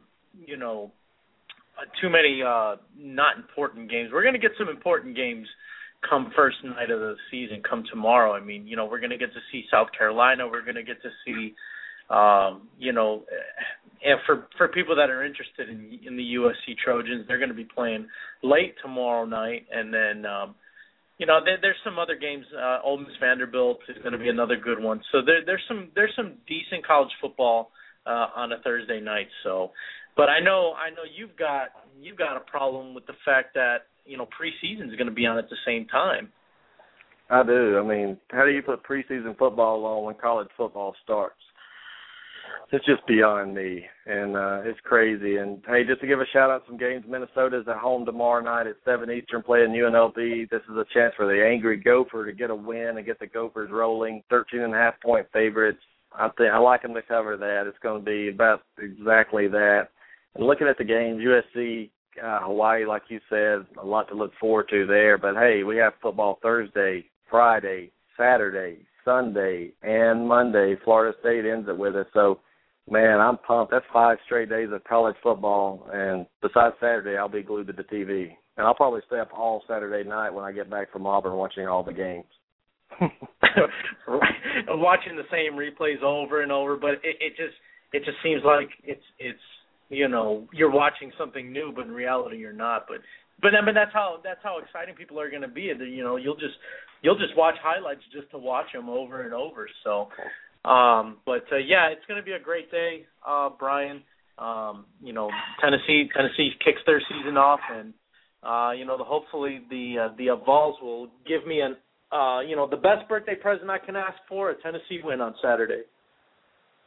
And we'll play you happy birthday on Sunday as well, Cuervo. But to everybody, thanks for listening. Sunday night, 9 p.m. Eastern. Please join us. You don't have to get up and go to work Monday. Make sure you join us. And we'll be back Sunday night, 9 p.m. Eastern. Again, thanks, Cuervo. Thanks, everybody, for listening. We appreciate it, and we'll see you Sunday.